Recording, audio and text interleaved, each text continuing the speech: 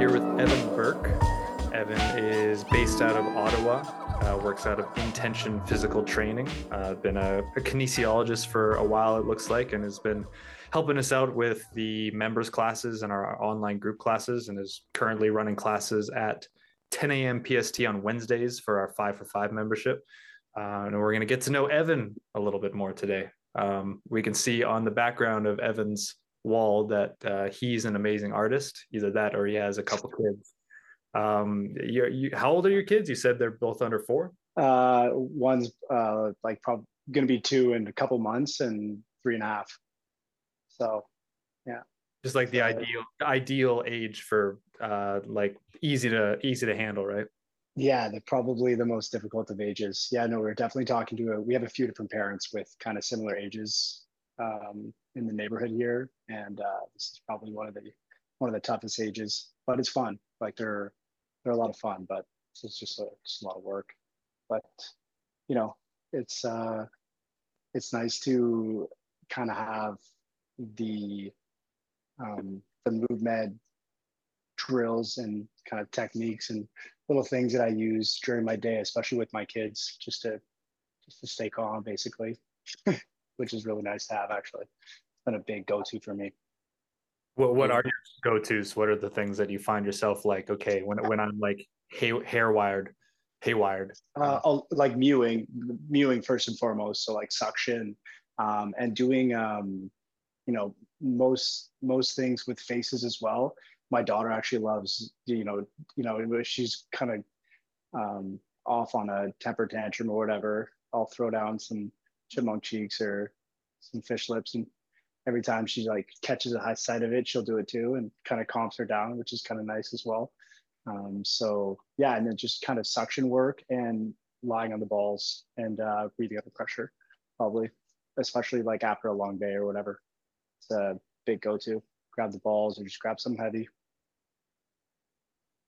I've watched your changes since I think we first had sessions after your boy Jeff introduced us. That's right. Yeah. And I remember the just the far-reaching effort. It was my bad in the communication of it, but you stuck around to get with it, and I appreciate you doing so. But I've seen a ton of your changes and physical transformation, but just the calm, the patience, the same stuff that I like pride myself in working on and being able to develop. It seems like you're developing a ton of like good coordination that applies to being a parent and being able to make space for yourself as a person, not just a parent. Yeah, for sure. It's funny. What was that? Like probably 3 years ago now, maybe 2.5, 3 years ago.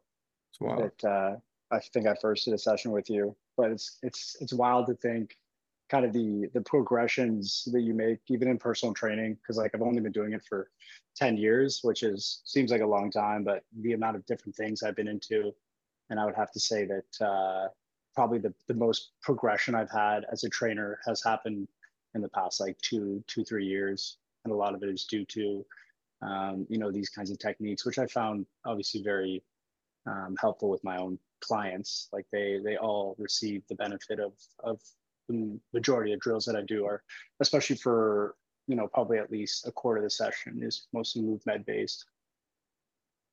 Right. Well, if I could, what is how long have you been a trainer for? 10 years. 10 years. Yeah. 10 years. And I've been on my own for 5 years. So yeah.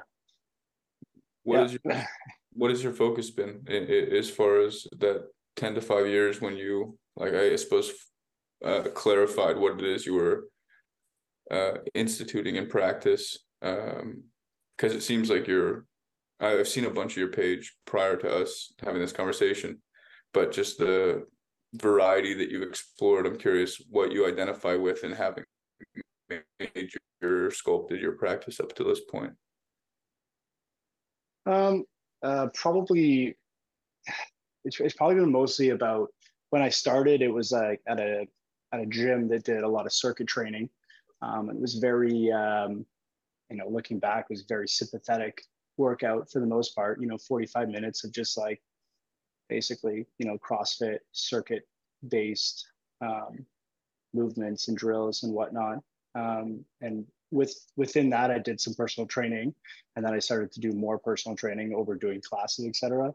And once I got into the personal training side of things, it kind of like I did phys ed kinesiology as a university degree here in at Brock University. But anyways, basically from that, in personal training, got into more, just basically helping people. It was just mostly, as soon as someone would come in, instead of doing, some kind of squat base, CrossFit based movement, it would be more about like, what's going on? Like, what's your injury? Like, what's your problem? What's your pain, etc. And then through that, I did, FRC, like FRC based systems. I did that for probably about 2 years. I learned a lot from that, but there was a lot of holes in what they're doing, in terms of, broadening their scope of practice for people. But for the most part, it's just been, just helping people just be more resilient and kind of probably be less geared towards, the mainstream fitness and more geared towards like just trying to make them feel better in terms of their health and well-being. One question on that FRC point. They talk on irradiation, right? There's a focus on Yes. irradiation. My curiosity is, you remember our discussions about kind of the heat discrepancy, but like radiating your heat versus irradiating your heat. Have you they're obviously different concepts, but have you, when you've explored, say, in your shoulder joints or your elbows, creating that visceral heat, have you seen a difference or some carryover with that? That's a great question. To be honest, when I was doing FRC, I don't think I really, felt irradiation well. I don't think I was irradiating in terms of how I would see irradiation now. It's more about just literally creating heat or pressure. And I feel like at that time when I was doing FRC, I wasn't able to do that in a way that I would know now. How would they describe their process? As I understand it, it's more joint isolative, like they focus on discrepancy. Yeah, joint by joint. Yeah, the joint by joint approach, and a very like the pails and rails, which would regard like basically an isometric on both sides of the joint. There'd be a lot of focus on doing cars, which is simply like, joint circles at each joint of your body. And with that being said, there was a lot of learning in the course itself, like in terms of anatomy and some physiology, but I don't think they actually tapped into what you're doing in terms of like the neurology of things and actually feeling like interocepting your joints, if that's how you want to just like describe the system per se, because a lot of it has to do with, like as you say, or like stop chasing pain. It would be more of like a whole body approach where like everything needs to be online for you to feel that part of your body. And I found FRC to be very broken up. Like, this is your elbow. This is what your elbow does. This is your wrist. And this is what your wrist does. But nothing kind of like brought everything together, really, in my opinion. Is there value, and I'm going to ask you guys both this question, I guess, is there value in isolative training? So if you were to compartmentalize certain muscle groups, say you had issues rotating your shoulders, or you had issues with spinal motion, or say some general issue with motion, and you're prescribed some type of isolative behavior, have you found that learning that muscle group in its own has been beneficial to you? Has it taken you to a new step of like, oh, maybe I could do more with the body if I were to grasp this? I'm not asking for this time's perspective, but at the time when you're messing around. I would say for myself, I didn't really jump super deep into like, okay, we're gonna really like own your wrist rotations, and we're going to do 50 of these, and they all got to be like all to the extreme spectrum of how far they could go. I kind of more jumped into the let's integrate everything. And in doing so, I think I was maybe missing actually some of the more controlled articulations of certain joints and getting more motion out of, where I could move easier. So there was a world where maybe I got too integrated and could have used a little more isolation to understand particular areas. But like, I don't know, at this point, like somebody I was working with this week, she had some neck and shoulder stuff going on. She's like, yeah, I work my neck. I do the cars. She'd done the FRC like neck cars, which I think are just like, circles of the neck. And I was like, yeah, that I think there can be benefit to like moving in that way if you really don't understand your range of motion there. But what I had her do was just, stand in a room, and I want you to start looking around, and I want you to just kind of like, observe things in the room, observe things around you in a way that forces your neck to move, and not just your neck. Like I want your whole body to move as a system, but I want you to like stretch essentially your visual range, stretch your ability to perceive part of your environment. And that's where I think like the FRC stuff can be a little limiting. It's like, okay, in a vacuum, yeah, this is how I can do it. But how does this relate to when I have like an off-centered weight in my hand, or when I'm about to do something at speed? I don't think it really relates a whole ton there, but I could see where it's like, not a terrible starting point if somebody just comes out off of surgery to just like, okay, let's explore your tibial rotations a little bit just to get you a little more connected into it. I have an interesting question then, and I think you guys can both elucidate further on it. You had said specifically integration, something that allowed for you to better integrate the motion, hypothetically an isometric that allowed for you to better coherently understand some type of structure or motion, hinge, squat, whatever. Have you experienced in the last little while, or at any point in your training, an ability to integrate the joint efficacy of, say, isolating joint and behavior like a car or pails and rails, or at the same time also being able to integrate, as you, Ben, are accustomed to trying a plethora of different integrative movement patterns and behaviors that when you put them together, have you found a means to put those two efforts together, or is there not a means to put that together? For me personally, especially with my clients who have been with me for a while, probably through the time that I was doing FRC and afterwards, etc.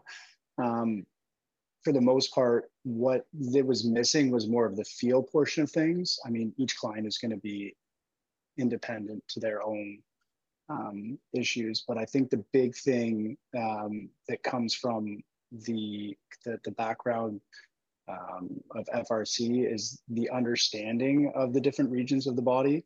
And I think putting that together is more about just having the client understand what they're feeling and how to deal with those kinds of feelings. So basically, with the background, I think it's good, but for the most part, what it's missing is just the key of like interocepting, or simply being able to communicate with their midline or their central nervous system as they're performing something, whatever that integrative technique is. Yeah. Okay, so the midline would be the integrative, and when Exactly, we say midline, yeah, it's a bunch of things, but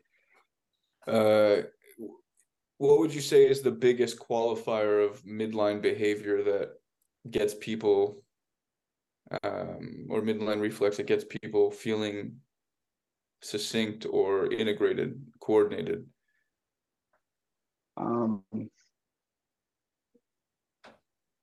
I think the biggest one is just having them slow down. For basic portion of the beginning of my sessions is mostly either done in like a standing still position, or on their back on the floor. And I think that having someone slow down and actually feel what's happening in the body. They might be bloated. They might be having some neck issues. They could have a shoulder issue. They have a foot. It doesn't matter whatever part of the body is, but for the most part, if they can just like learn how to slow down and focus on literally the middle of their body, in terms of like, getting pressure into certain areas that they're not normally getting pressure into, or feeling an area that they are not all too aware of or aware of at all, is going to help them, one, take their mind off of whatever their issue is. And, from there, it's much easier to deal with that client because they have a better grasp of their own feelings, or like being able to communicate better through the rest of the session when we're actually, dealing with things that involve movement or, more complex patterns, whatever that may be. Yeah, and the whole idea of like slowing down relates not just to like your mind state, but it's also at a particular joint. You might have part of your joint that moves way faster than anything else. It like reaches around or past the midline in a way where you're now dispersing pressure, you're creating strain and just a lack of integration, so to speak.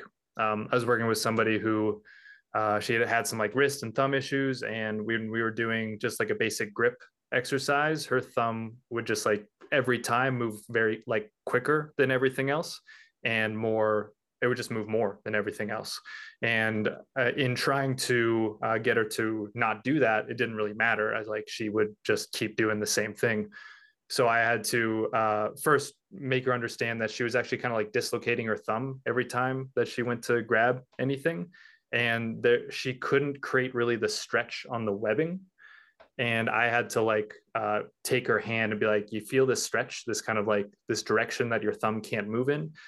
I'm like, okay, so feel for that, and gave her like a bit of a positional switch in order for her to create that stretch. And it was, very taxing on her system, essentially connecting a part of her body or a part of her mind that was moving too fast into the task and bringing it back to the body, telling it to slow down and then integrate it, right? And now, like, how can you still move your thumb? You don't need to completely like take your thumb out of the picture, although sometimes it can feel like that's what's needed. Now can you perform the task with more of your body in a way that you'll have to slow down, you'll have to like, it'll take more conscious effort for you to coordinate it. But that's like, that example at the hand can relate pretty much anywhere, and that's the kind of like integration that that if you don't have the feeling, sensation, or the understanding of where you are super quick to move, then you probably won't be able to like do whatever joint circles and put that all together. Sounds like what you're describing, Ben, is a deference to sympathetics, such that if you've built something out, if that's the thing that moves you quicker, then the pacing that prescribes to you and the lines of tension that are molded as a byproduct are perhaps a little quicker to move. And I think this is probably something that many people get mixed communication on. Like sympathetics and stress, it's not just the opposite of rest and digest. You're not just, oh, I can't sleep and I can't eat my food, I'm not hungry. Although that is a hugely related like vagal thing, and you want to be hungry, or at least have the appetite that a normal person should have when exhausted of their food supply or energy supply. There are a number of things that we should normally have a wanting for, or a quote unquote hunger for. But at the same time, the notion that rest and digest is the only like qualifier of parasympathetics is to allow people to understand things much more simply than they are. And if we really think about what play is and what fun is and what like all the pictures that you see behind you that Evan, that are qualifiers of explorative shapes and colors and things that help a brain develop fundamentally from the onset. those things are to your children and to the kids that are drawing around them, or if it's just them at home, whatever, there's a fundamental, like, I'm learning what to do. There's dopamine applied to this. There's fun here. I'm parasympathetic in that I'm allowant for all these things outside of threat to be new to me, and I can maybe learn something from these very perhaps confusing or exciting or whatever it may be. And some people get too fixated on the creativity or too fixated on the task, when at the end of the day, what we're really allowing for is the nervous system to try new things, be excited about them, and in the effort of being excited about them, make new connections that look like new ideas, but they're only ideas once we register what they mean to us. At the onset, they're just new patterns. And new patterns, just like new brain connections, need allowances. They need this space to be unthreatened and be molded.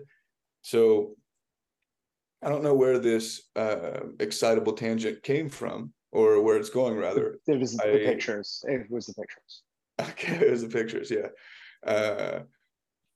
I think at the end of the day, most people in parasympathetics and sympathetics, the discussion of what is stress and what is not stress, come to terms with the fact that if outside of stress, you only want to rest, if you only want to eat, you're probably so stressed that you don't have a dopamine profile for, oh, what could I do outside of stress? Which is to say, perhaps just like a kid, you need to figure out what a hobby is and figure out how to mold some identity around, hey, I'm excited about doing these things. I'm not excited about doing these things. And over a course of however long, without fervently determining whether or not you like it or because you're good at it or not, treat yourself like a kid, get good at something over time, and figure out how to be a person in parasympathetics.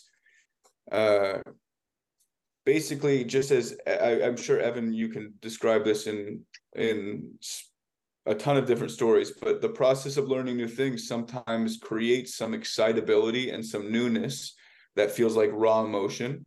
And it's kind of hard to disassociate between, hey, I've had a good time, and maybe I've committed too much of myself to this good time.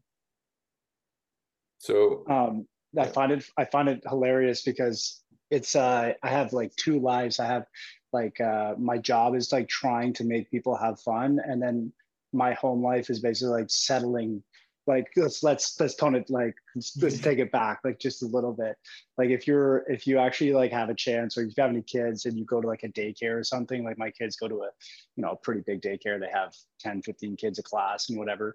And just if you just like stand there for like 10 15 minutes and watch kids like play in the playground or inside and whatever, they all have their own little like things, but they're stoked. They're like that. Like you give them a shovel in the snow, they're stoked. If it's raining outside, they're stoked. Like if you go inside, like there's painting going on, they're like all of them jazzed up. Like if you would give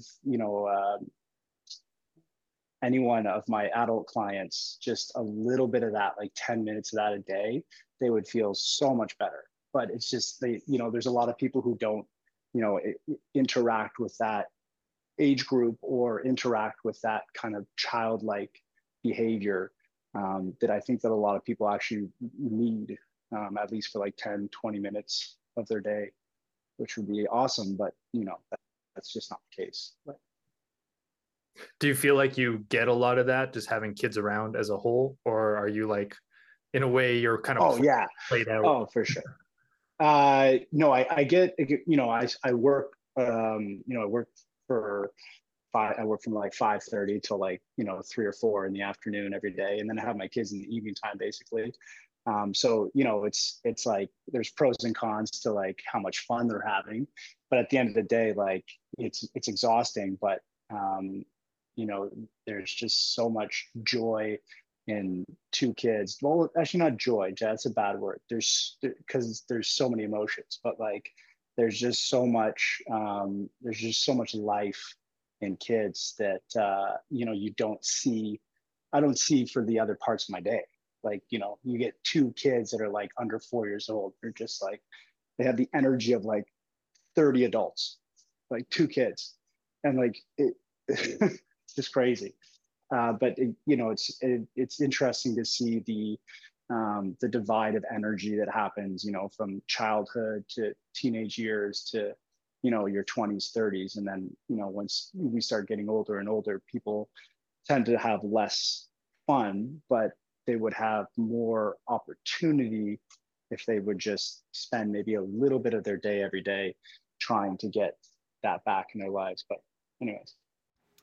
As a thank you to our podcast listeners, we're extending our 25% off winter sale until January 2nd with the code MBWinter25. Pick up our Recovery Trainer web course, our Mewing course, or our new 5 for 5 membership. Happy holidays from MoveMed. You had said a distinction between joy and life, and I wonder if your distinction is similar to mine, despite our difference in me not having kids. Would you say that by saying it's full of life, your experience in having kids is a testament to the fact that as a person, you are made to experience all the ups and downs of what it is to be a person: fear, anger, joy, excitement, whatever comes with being a parent, whatever comes with being an adult that just had their first, second child, who's managing the efforts of being whatever in that dynamic. Do you find that life means, in some ways, some people might say conquering, or no, not conquering, but coming to terms with your shadow, coming to terms with the way life is not as sweet as we all hope it would be all the time? I mean, it's interesting because all of the emotions you just pointed out like happen within like 1 minute of time with like one kid. But yeah, no, for sure. I was in the same situation that Nate was in a way when I was younger. My mom passed away when I was like 3. And I was just with my dad for up until I was like 8 or 9. Then I have a stepmom as well. They just live around the corner.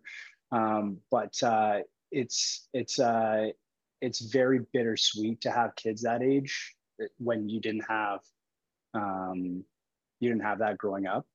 And it's very interesting to see the dynamic of, how your kids see, mom and dad in terms of like what they're looking for from you in a way. And obviously it's a little bit different here and there with certain parents, et cetera. But, for the most part, like it's just, what I say,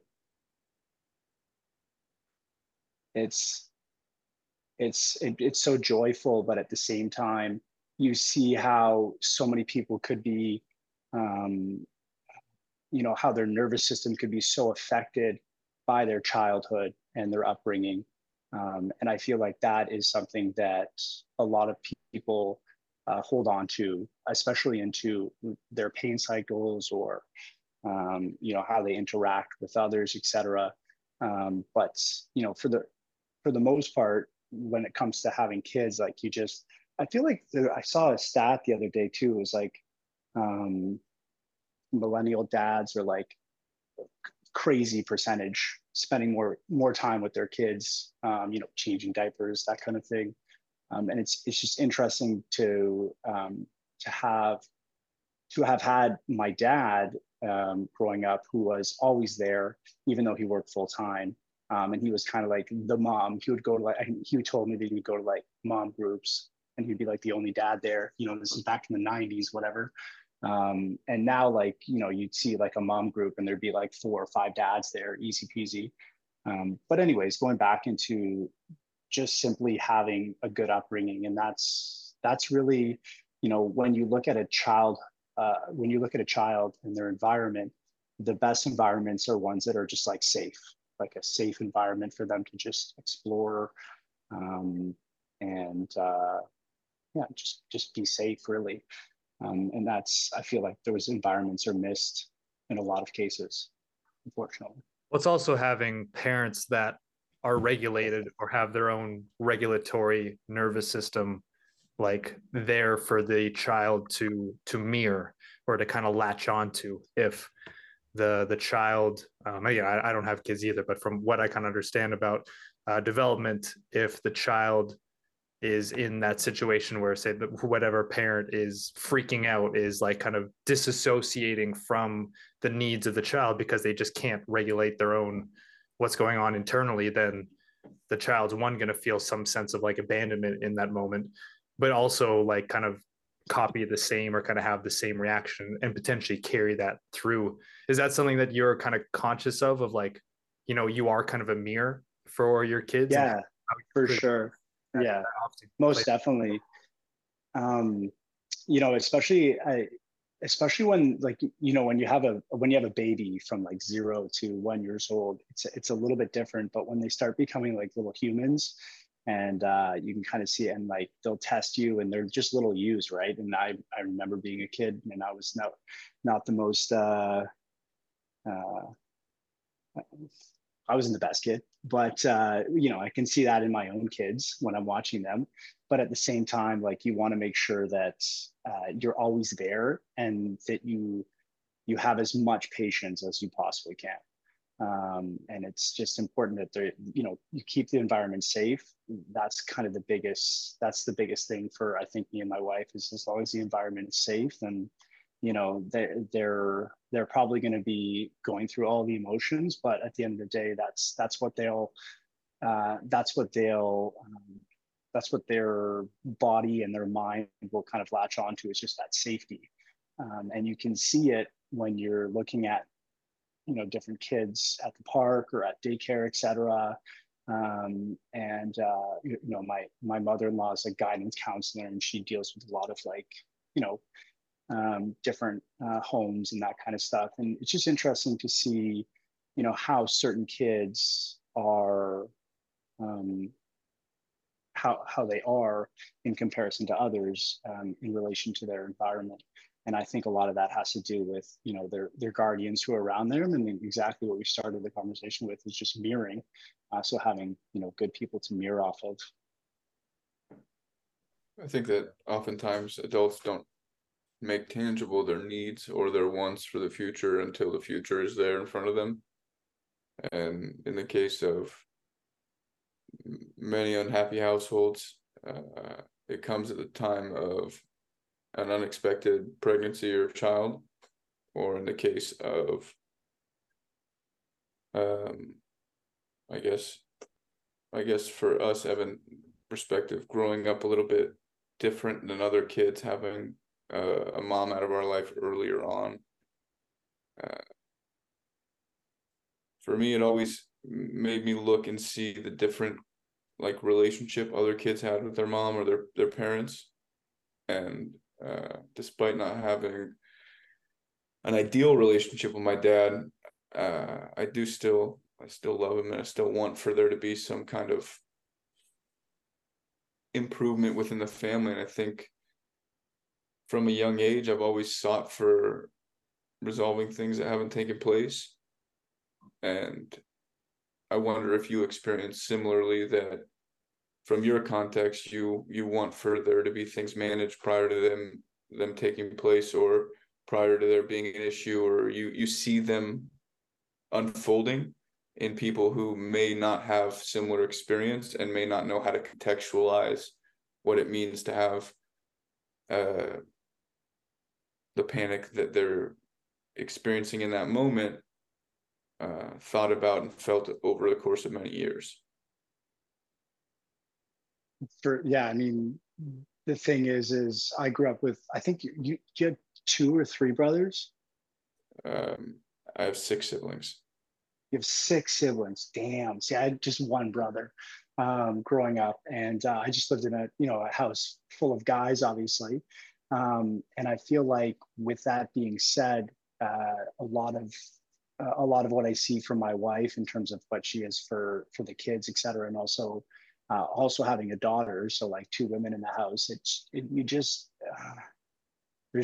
there was definitely something lacking in my childhood, and I always knew that. from the time my mom probably passed away, where it's like when you would go to friends' houses or you'd see, other kids interact with their mom, etc. It was just a different vibe. And my dad was a great dad, but he wasn't a mom in a way. Obviously, he wasn't a mom. Well, he was a mom and a dad, but he wasn't a woman. Anyways, what I'm trying to get at is basically, This was the 90s and it meant something different. Yeah, exactly. And obviously seeing now what my wife is to my kids, and how important a mother's relationship is with their kids. I definitely feel like I probably would have grown up completely differently, and who knows if I would have been a different person. But at the same time, you really start to see that there are some biological distinctions for for a really good reason, especially for males. I feel like as a kid growing up, you need those role models in your life, and they're just so important, especially because just learning empathy and compassion and being more level-headed. Like, I didn't have any of that when I was a kid, and I feel like a lot of that was due to not having some form of, I had grandmas, but like I didn't live with my grandmas. But I feel like that's really important for males growing up, is to have that kind of, at least some form of mom or like women role model in your life, because that I just feel like that's really super important for younger males. Yeah, I had my mom passed when I was 11, so I experienced my childhood up until before puberty. I don't have a recollection of time between maybe 12 and 15, little spats and whatever, but I do remember a number of years prior to my mom passing. And I can say that I think just because I was her first kid and because she spent so much time with me, I was kind of raised into a lot of nurturing and attention that my siblings perhaps didn't get the same time for, like flashcards, and I was her first kid. But in the same, I was also like highly sensitive as a kid, and she experienced there being like I don't know, I mean, perhaps because she herself was very sensitive and I was ADHD or a number of different diagnoses, she invested a lot of energy into me. And I think in the same way that over the course of many different things, being heavy investments to a nervous system, she got sick from overtaxing herself. And I think something to be said about being an adult with a lot of nervous responsibility, whether it's you have to be a mirror for a lot of people, or you have to learn what it is, what mirror you're looking back in. I can't speak for her because this is just my own presumption that stress was the thing, but what stressors those were, I can't say. At the end of the day, if we don't take care of what it means to tuck ourselves in at night, the same way that we would want to tuck our kids in, or you tuck your kids in, wanting to invest some notion of, even if we don't have it, we still deserve it, or there's still some nourishing and like love that we can satiate, like not patting ourselves in the back, but I think there is for everyone, and I think this is something we all come to terms with when we've lost something, or if we've contextualized what it means to lose something in the face of other people not losing something. And it can go the way of resentment, which for me it did for a while, and not really understanding where it was that I like fit in, or how it was that I was supposed to like be relaxed when any environment asked me to. we get to appreciate that fundamentally, if we don't take part in enriching our own inner child, and not even saying like it's a little kid that needs awareness. It's like a limbic process, a baby that never learned words. So we taught it a couple of words. We said, go on, do this job. And before it really learned the other words that meant these other feelings, it had these experiences that elicit those feelings. And from those feelings, it retroactively tried to learn those words. What I'm trying to say is there's some things that a brain needs to contextualize in a safe environment that it can do at any age.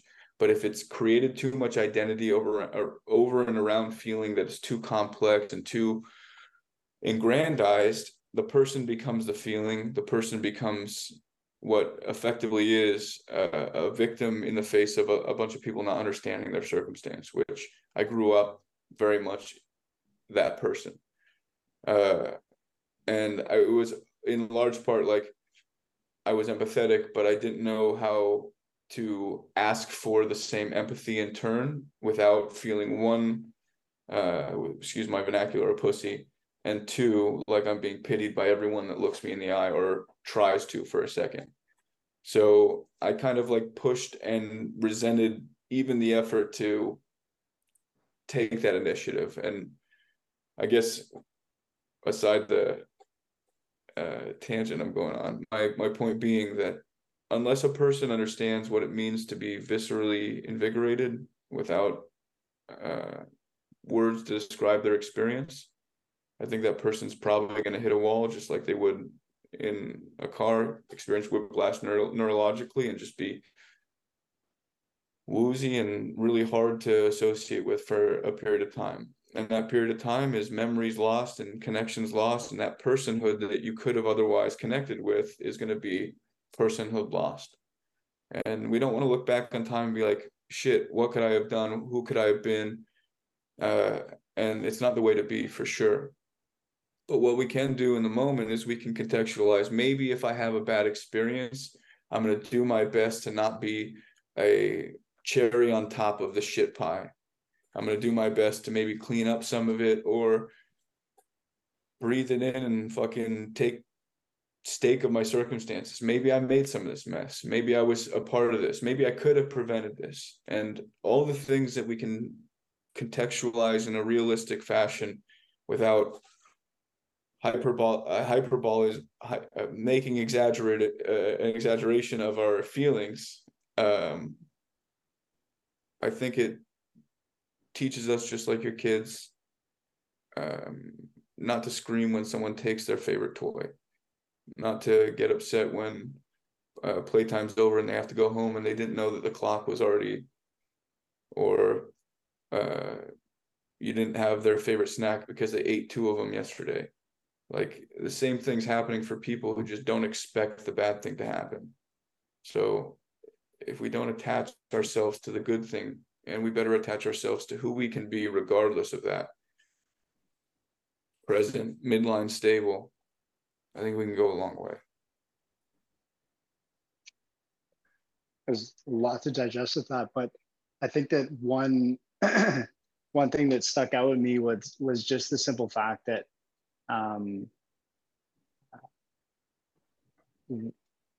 with the fact that you grow up without having a mom, or like you lose your mom halfway, or whatever that is, you have to become kind of your own nurturing kind of mother or father or both, basically. And I think that's an important lesson that people, or myself, I need to learn, is to just kind of touch base with yourself. And in terms of the drills that come from MoveMed, a lot of that has to do with connecting with parts of your body, or connecting with parts of yourself that otherwise we're not really well connected to the system as a whole. And when it comes to learning how to just be more calm and be more relaxed, and deal with situations instead of being angry, or having as my kids do a lot, is temper tantrums with yourself, is those kinds of tools really help, because those emotions are fine to have, but understanding that you have to have the ability within yourself to control those emotions, and a lot of that has to do with your limbic system and your nervous system, how you interact with your midline, and that's been a great benefit, not only in the past couple of years in terms of my past, but also with my kids. So yeah.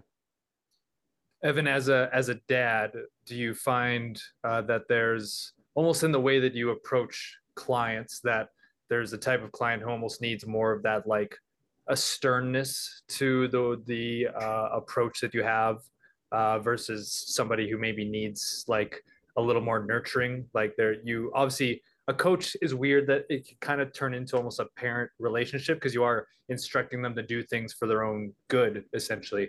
And it's interesting that you can, obviously shapeshift a little bit depending on the person in the day. Do you kind of notice some carryover between the way that you have to kind of be stern with your kids versus stern with some clients versus more like nurturing with others? 100%. Like it's interesting, because if you look at all of your clients in a whole, you interact with each one a little bit differently, mostly due to you're interacting with them and not the other person. But yeah, I mean, there's some clients who need more of like kind of like, what are you doing? And then some clients who need to like chill out, like calm down, like you're being ridiculous. Also, some clients need to laugh more. Some clients are very emotional. It's interesting, but a lot of the tools I would say you would garner from being a parent, I probably say have been quite helpful in my workplace, really. I imagine that you had some of that already baked in, like even before you became an actual parent. But yeah, just the act of having to really nurture a child or a baby to where they are now, and as that continues, like those skills will continue to develop for you. Has there been like much of a struggle in like in the playing the role of the dad? Like, is that something that comes kind of natural to you because you were mostly around men growing up, or did you maybe not understand kind of the dichotomy or like the yin yang between the dad and the mom? Yeah, so basically that's it. That's actually a good point. I feel like I had more. I feel like I'm just like ready to be a dad in terms of my own dad, having my dad, I'm on his own basically, and I had too much dad going on. There's way too much dad. I needed more mom. So that's kind of that was like the learning process, especially from the get go, is like understanding, as a as a dad, I have like different expectations in terms of not my kids, but like in terms of um, the mom dad dichotomy. And anyways, basically, I just needed to learn to be more like patient, empathetic, compassionate, softer. And those were kinds of things that I just needed to learn. I didn't really have. And I feel like those things as well are important in training, important in being a coach, for whoever it may be, because there's a lot of people out there who probably aren't set up nervous system midline wise for like the dad, like the strict dad approach. You have to kind of mix in a lot of like a softer approach, especially with people who are already kind of like really amped up, or who have a lot of stress in their lives, etc. Do you think it's a fair correlative to compare the behaviors that you've had to come to terms with, maybe through deep pressure therapy, maybe through mewing course, maybe through whatever, a means to better connect or better consciously regulate dad yourself? Have you seen a comparative to that relationship with yourself translating to your training, like how you can For sure. I mean, for the one thing I was like thinking about the other day too, when I was doing like a mewing drill with one of my clients, I was like, this is awesome. Like it's in comparison to what I was doing like 3 or 4 years ago. It's like you're literally having someone stand up and like just be like, I can't remember what I was doing. It was just silent screaming, and I was having this person hold their tongue on their palate while they were silent screaming. It was from the one where you're pretending like you're holding on to a really heavy object, whatever it was, and they're just standing in the gym, with just struggling keeping their tongue on their palate. And I was like, this is like it was a lot of fun for me as a coach, but in my from what I got from the client and afterwards as well was a sense of like they just looked a little bit like looser, a little bit more a little bit more awake, a little bit more there. And with those kinds of drills, as you were talking about earlier, and a lot of people have it's like this like, oh, rest digest road, or like fight or flight road, and it's like either or. But it's like, well, you gotta kind of you gotta be moving in between, merging lanes every now and then. And with a drill like that, it's so great to see someone mixing, them together to just be more resilient, or like just like a little bit stronger. And they're not even lifting any weights. They're just literally standing, looking like a crazy person. And then they think it's hilarious because afterwards I'll, be like, well, go do it, go do it at the grocery store line, or, do it in your vehicle next to someone. It'll be, they'll give you a sweet look. But with that being said, it just kind of brings about a little bit more focus on the internal body, as opposed to kind of when previously when people would come in, it was a lot of an external approach to training. And with a lot of the movement drills, it's very internal. And I feel like people get a lot out of that. And then they can take that, what they learned from those drills, and put that into anything else. Doesn't matter what it is. And you can get so much out of whatever it is else you're doing, with just being able to have felt that in training. So stress is stress. It doesn't matter how, where, and why. You're saying an elevated heart rate is an elevated heart rate. The thoughts that may create that, or the actions that may create that, are irrelevant, respective your ability to integrate some degree of, in our case, movement exercise to bring back or come back to calm. And that may be up-regulating sympathetics or down-regulating them, whatever it may be. But at the end of the day, you're saying that there's an overlap there. That's yeah, there's definitely an overlap there. But I think, as going back to what I had said, it was like what I feel like a lot of people need is just to be more resilient in a way that like they're not like it's more about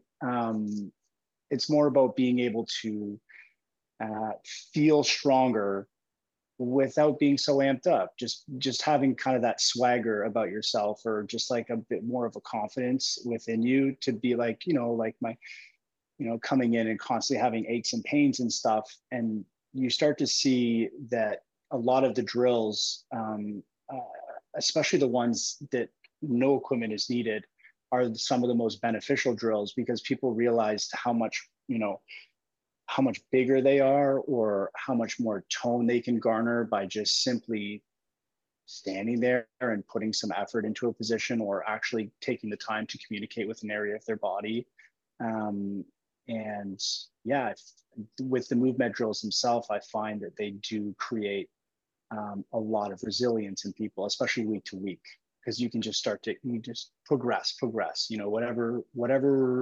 whatever it is we were doing from the start, you can progress the drill into something that makes them so much stronger than they thought they would be. Like there was this one client I had who is, she's scared of heights, scared of bugs, is scared of having she had the fear of she's fearful of a weight being on her. And I was like, oh, this is great. Like we're going to be putting a weight on for sure. But she was always scared of everything. And, just slow exposure therapy towards, a lot of the stuff and principles we're doing. And, a lot of the boxes were just simply ticked. And once again, they're ticked is because we just slowly started making her more resilient, a little bit stronger, from just basic drills. And that is, in a nutshell, what I feel like MoveMed was for me when I first started, and how I still see it a little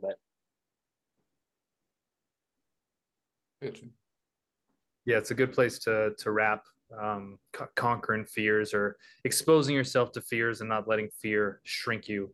So yeah, man, thanks for coming on, Evan. Sweet to chat about your fatherhood and development and your training and stuff. So yeah, Evan, you're doing the classes Wednesdays 10 a.m. So anyone wants to just put up $25 a month, you can train in a group class with Evan, and get some coaching, as well as our other classes and the recordings we have. Anything else you want to plug? You're out there in Ottawa, right, Evan? I got no time, man. I don't plug anything. I feel bad because I should always post or do something, but just I got no time right now. Okay, man. Well, thanks for making the time for us here. We'll let you get back to the rest of your night and some kid-free hours, hopefully. Yeah, much appreciated, guys. Have a good night. Good seeing you. Good seeing you, mate. Bye.